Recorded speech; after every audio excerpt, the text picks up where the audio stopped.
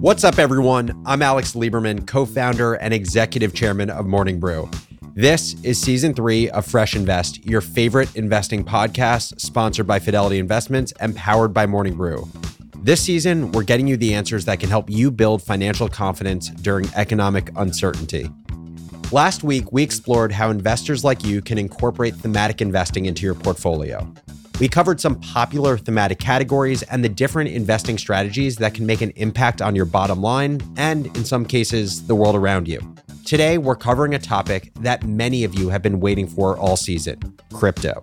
It's no secret that crypto has had a really unpredictable year. But have these changes been completely unexpected, or has its shakiness as an asset class been a natural course correction? We'll get into crypto's performance over the past few months and examine how its increasing popularity with investors may result in more regulations that will affect both institutions and individual investors. Jack Newrider, a research analyst at Fidelity Digital Assets, joins us today to assess the current state of crypto and what it means for your portfolio. Let's get into it. Jack, welcome to the show. Good to have you here. Thanks, Alex. Glad to be here. So let's start off with a little bit about you. Who are you and what do you do at Fidelity? I sort of followed the traditional path into finance, studied finance and economics at UMass Amherst in the Honors College. I worked at CAIA, the Chartered Alternative Investment Analysts Association, in college, and started my career at Fidelity in prime brokerage. So working with hedge funds that typically are looking to gain the ability to short a security, right? And to short a security sounds simple, but it's really quite complex. You have to actually borrow it from somebody else that owns it. And so I was doing some of that originally, but really was interested in getting into research. I've always been interested in investment research and specifically got really interested in digital assets, because one of the first things you learn in college or in academic finance is that markets are zero sum. Somebody's alpha is somebody else's negative alpha or underperformance relative to a market cap weighted benchmark, right? That's why we see indexing becoming so popularized. And to me, a space that has less analysts, has the land of misfit toys, which crypto sort of has become in some ways to traditional finance, looks like opportunity to me, and that's what got me really interested in the space. Today, I'm a research analyst for Fidelity Digital Assets. We are a wholly owned subsidiary of Fidelity Investments and work with institutions to be able to custody and trade Bitcoin and digital assets. I research, write, and speak to typically traditional investors about crypto and hopefully bridge some of the knowledge gaps between TradFi and crypto. Love it. Just to rewind for a second, first episode of this season, I spoke briefly with Fidelity's Jurrien Timmer. It was my second time chatting with him. And we spoke about the current crypto landscape. And he explained how crypto's value grew as more people started using it, which is a concept that we know as Metcalfe's Law. Crypto's been pretty wild this year, despite greater adoption. Can you summarize what's been going on and what factors have contributed to this volatility? Yeah, what you're really alluding to, and this is sort of a concept that we talk about quite a bit, is things that digital assets are actually driving in terms of their performance and things that they just can't control. And we use the term like intrinsic versus extrinsic.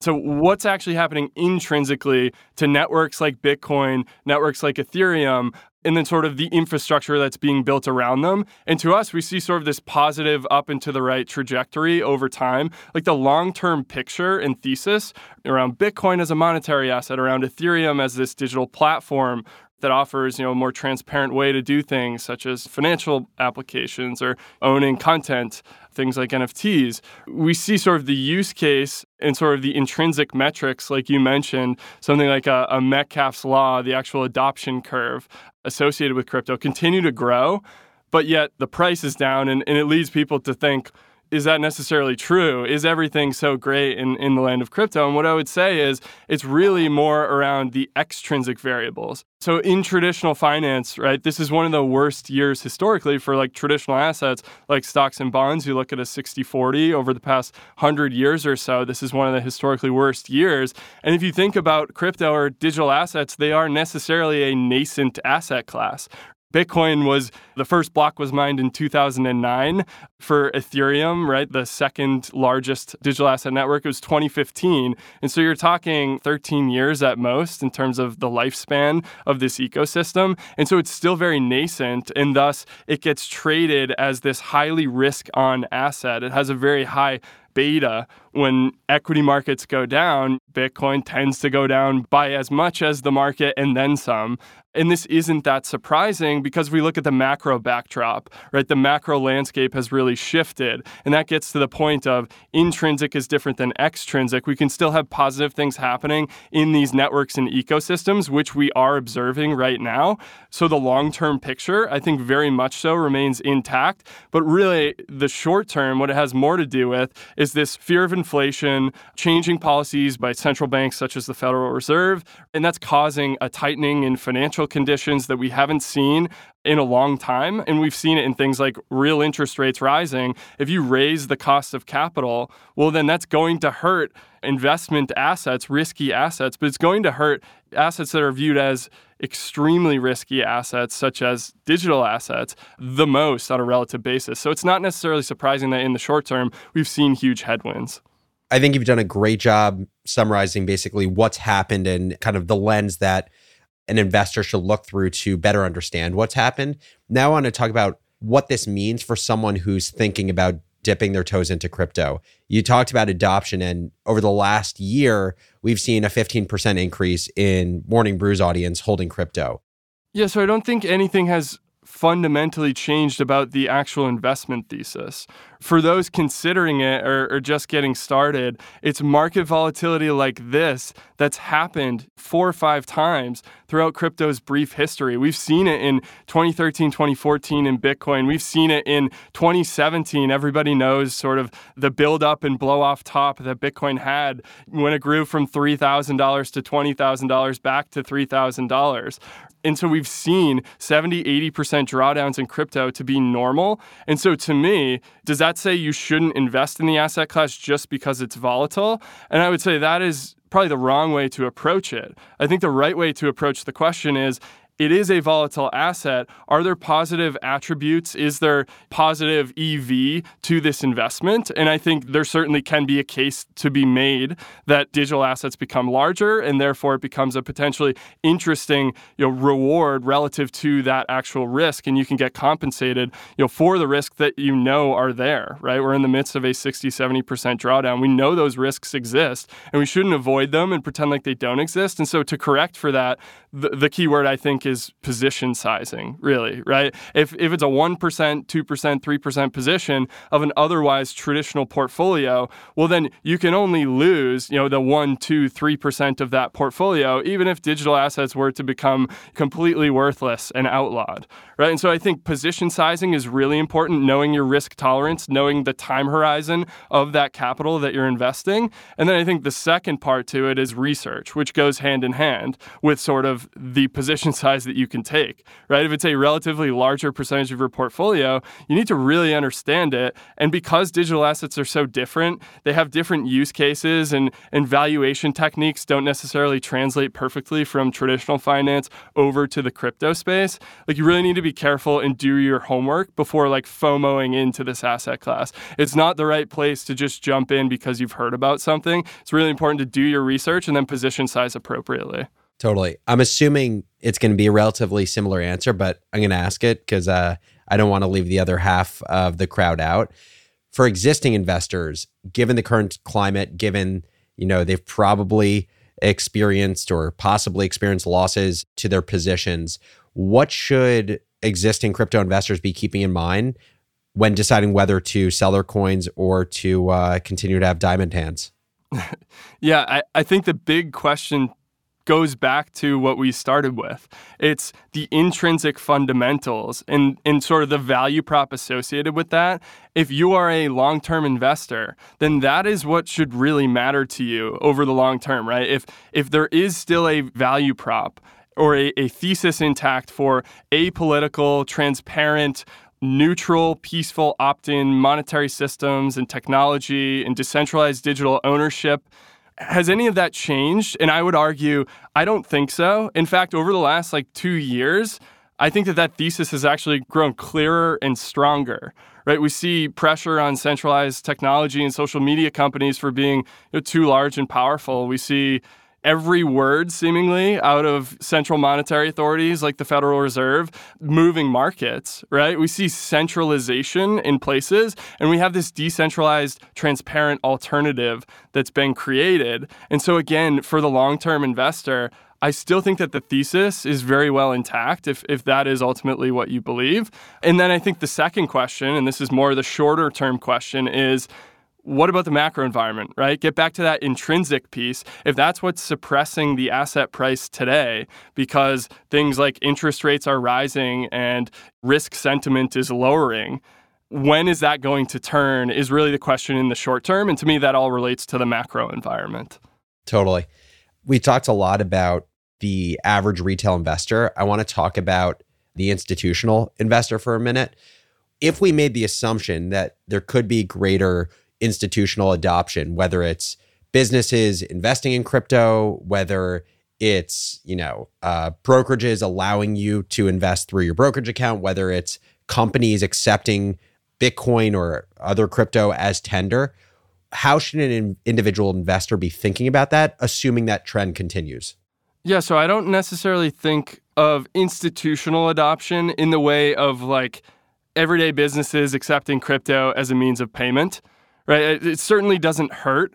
In many ways, this has been tried by companies like Circle with their stablecoin years ago. There was this sort of push to potentially disintermediate large payment providers. But I think that what we've seen is there's been less adoption, particularly if I think of somewhere, I live in the United States, we have robust payment systems, and I can't think of too many issues as the end retail user of those applications. I know businesses, there's high gatekeeping fees and other issues, but that has been sort of a space where it makes sense for crypto to go eventually, but it hasn't been like this clean use case. And for me, I think of institutional adoption as really what are the largest institutions and where are they pushing their capital and how does that change like market structure? And so for me, it's pension funds, endowments, sovereign wealth funds. Those are some of the largest entities in the world. It's not a single person making those decisions, but if those actual boards that make investment decisions come around to the digital asset space, which they are increasingly looking for education on the space, we see one-offs of pension funds and endowments moving into the space through venture capital investments.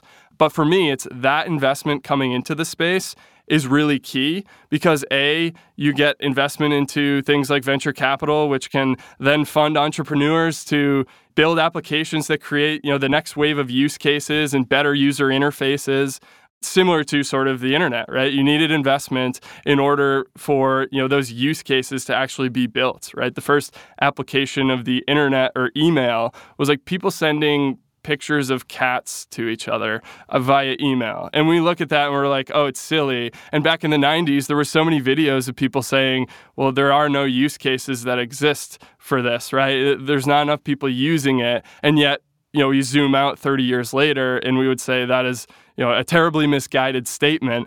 But yet we have sort of the same thing going on here in the crypto space with people flipping NFTs, right? These are just digital art. And I'm not saying that to belittle NFTs in any way, but it's just we're so nascent and we need those use cases and the user interfaces to get built out. And so institutions investing in those entrepreneurs is really key. And that is happening, but it'll, hopefully continue to happen on a larger scale, which again, finds its way down to end users at the end of the day with better applications. And then I think the second part is direct investment into tokens from these institutions. And what does that do? That makes the space larger if you have more capital flowing into the space, and increased institutional interest that drives capital into the space has a meaningful impact on A, market structure, but B, the regulatory environment. And that is a key one here, particularly in the United States. So tell me about the regulatory environment. Where do you see that going, and how should any of our listeners who are either already invested in crypto or considering it be thinking about the impact that regulation will have?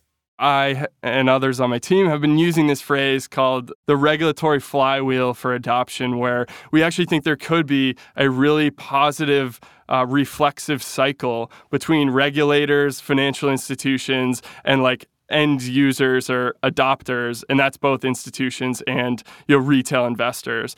And for us, it's really lots of large institutions have been hesitant to touch the space because there's not regulatory framework. And also, large financial institutions have been hesitant to build products and services because either they're explicitly not allowed to or they're implicitly not allowed to. And so we need that regulatory clarity. And I think you're starting to see it, especially amongst politicians are increasingly talking about this space. There's more than 40 million voting Americans that have some form of ownership of crypto, and that is a real voting block. And so I think what you'll see is increased clarity on the regulatory side could potentially drive increased investment across institutions and individuals into the space because financial services firms can build better products and services that make it easier to onboard the masses. And really, that is sort of a flywheel in many senses where you get more regulation, you get more products and services that can be built, then you can have more investment in the space and the space becomes larger, and then you need more regulation and sort of the cycle goes on. And so again, it will be different for different projects, but regulation on net is probably beneficial to the space. Yeah, I think it's a really good point you make because I think the less researched investor kind of hears headlines about how, regulation could be a bad thing. It's scary to people, but in a lot of ways, it could be a net positive from the standpoint that it's hard for companies or institutions to build or interface in the space if they don't know the rules to follow. Once you know the rules, you know how you can behave. So I think it's a really important point that you make around what regulation will do to crypto. A few more questions for you. The first is for investors who plan to hold their investments and they're trying to think about what is crypto's outlook look like long term, what should they be keeping in mind? I think there's a few things, and I don't want to sound like a broken record, but I think expecting volatility in this space is a must, right? I mean, what's the worst case if you're expecting volatility? Maybe there's less volatility than expected. But again, to me, it's understand that what's happened historically is this is a nascent, growing asset class. It has a long-term, Metcalfe's law-like adoption curve, right? But it's not this perfect up and to the right movement for the asset by any means, right? But that's rational. If this asset class went straight up and to the right, then there's something wrong, right? Risk should be correlated with return if we have rational financial markets. And so expecting volatility, and then, of course, as a result of expecting volatility, position sizing it appropriately in portfolios. And then again, doing your own research and not holding, super strong beliefs that can never change, right? This is a dynamic space that is sort of constantly changing. And I think, being stuck in one certain way of thinking, I know I myself entered the space with one lens on the digital asset ecosystem, and it has sort of evolved and transformed in many ways, just from keeping an open mind and listening to people with sort of different voices all across the space and doing my own research. And then I think beyond that is, to the point of the space being so large, is really try to hone in on and understand what you understand and acknowledge what you don't know. Right? Like I spend my entire 40 plus hours a week full-time working, studying the space. And then I also, it's sort of my hobby as well. Maybe need some other hobbies, but I spend more than that in this space. And I couldn't possibly tell you about more than a handful of projects in the space because everything is so intricate and changing. And in order to stay on top of things, you really need to hone in your focus on certain ecosystems or spaces that you think that maybe you have an edge or a better understanding in, because you can't simply understand this whole space. It's too massive. And I think acknowledging that is a step in the right direction for people looking at this space. Totally. I think, finding ways to niche it down, but also in true Buffett style, understanding basically what you don't know and what you don't know is very important for trying to basically not be blindsided by a space that's just ever evolving. Of course, we had to leave the most controversial crypto topic for last, which is the environment. And there's been just like all of this discussion and debate, especially on Twitter over the last year, about what is the environmental impact of crypto. People have focused the discussion on Bitcoin at times. How should people be thinking about this? So I pretty much expect to get this question every single time I talk about this space. And really, for me, it gets to the ESG considerations, right? I think there's a reason why the investment management space put together ESG, and it wasn't just a consideration of environment. It's really environmental impact, the social impact of your investments, and then the governance aspects of your investment. And to me, if you look at ESG as a package around an asset like Bitcoin, I actually think it's really a ESG positive asset potentially. To get to the energy discussion, I think first you have to discuss proof of work and proof of stake. Not to get into the details, we could spend all day, multiple podcasts talking about this. You could have an entire podcast series on proof of work versus proof of stake. But really to boil it down into its simple components, proof of stake is very similar to a stakeholder mechanism. Not to say that, Ethereum moving to proof of stake means it's a security. That's not what I'm saying. But what I am saying is the structure is the percentage of wealth you hold on that network is correlated to effectively your governance or voting power. Whereas in proof of work, which is really the energy component that gets talked about around crypto and specifically with Bitcoin, now that the Bitcoin is really the last man standing in terms of large networks that consume a lot of energy using proof of work. Proof of work separates wealth from power of that network, right? That's really the beauty of what a proof of network is trying to get at, is this novel innovation of you could own, 1 million of the 21 million Bitcoin, but it doesn't give you any voting rights over the network because really governance or block security is created through hashing, which is energy consumption. It ties it to real world energy. And again, not to get into the nuances, but the important piece is it separates wealth and power over the network in a way that doesn't exist prior to Bitcoin's existence. And so if we tie sort of the S&G into the fact that Bitcoin uses energy, I think there's some really profound understanding, which is, okay, it uses energy, but does it provide positive utility? And again, it's still a nascent network, but we've seen examples of this in terms of the social implications of Bitcoin. Places like Nigeria, people protesting police brutality had their access to bank accounts shut off. They were able to access effectively a bank in your wallet via Bitcoin. Same thing in Belarus for women's rights marches. Places like El Salvador, we saw the president himself saying that 70% of the population is unbanked or underbanked.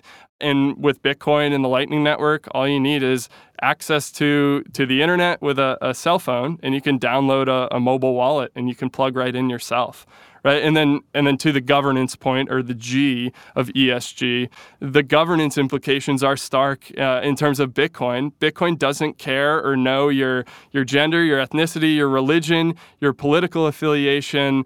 And it doesn't care about your wealth, right? And that's the key in terms of proof of work is wealth and power are not correlated, right? And then lastly, just to put the period on the end of the sentence in terms of ESG is we are finding increasingly interesting ways to use the energy consumption of Bitcoin in a positive or productive manner.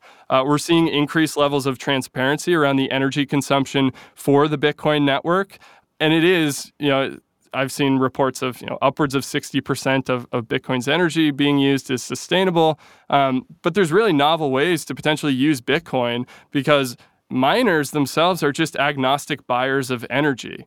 You can put them anywhere, whereas civilization lives historically as a result of seaports. You see major cities are on the sea, but they're not necessarily near renewable energy like waterfalls, right? That's because this was before, times of electricity.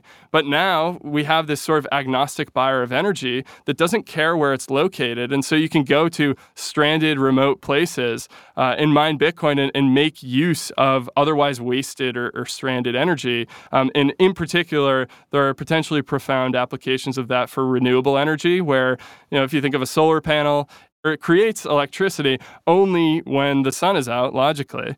But that doesn't necessarily mean that's when people are using energy, right? So you have this sort of mismatch between when it's creating energy and when people need energy, and battery technology isn't great enough yet, and selling back to the grid is complicated and nuanced, and the grid isn't necessarily set up to handle that.